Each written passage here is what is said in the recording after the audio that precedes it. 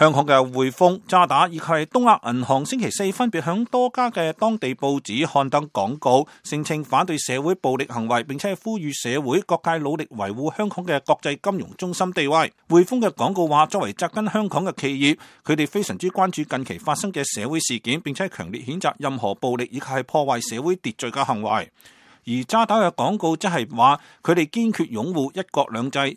支持特區政府以及係有效維持社會秩序同安全。而東亞廣告則係以4句反對暴力、守護法治、提振經濟、共建和諧16個字作為呼籲。由於逃犯條例嘅修訂引發嘅呢一場社會風波，自6月初起延續至今。紐約時報響上個星期8月19號嘅一篇報道話，隨住香港深陷反對中國統治嘅抗議活動，北京正日益向企業界施壓，要求佢哋企埋響自己嘅一邊。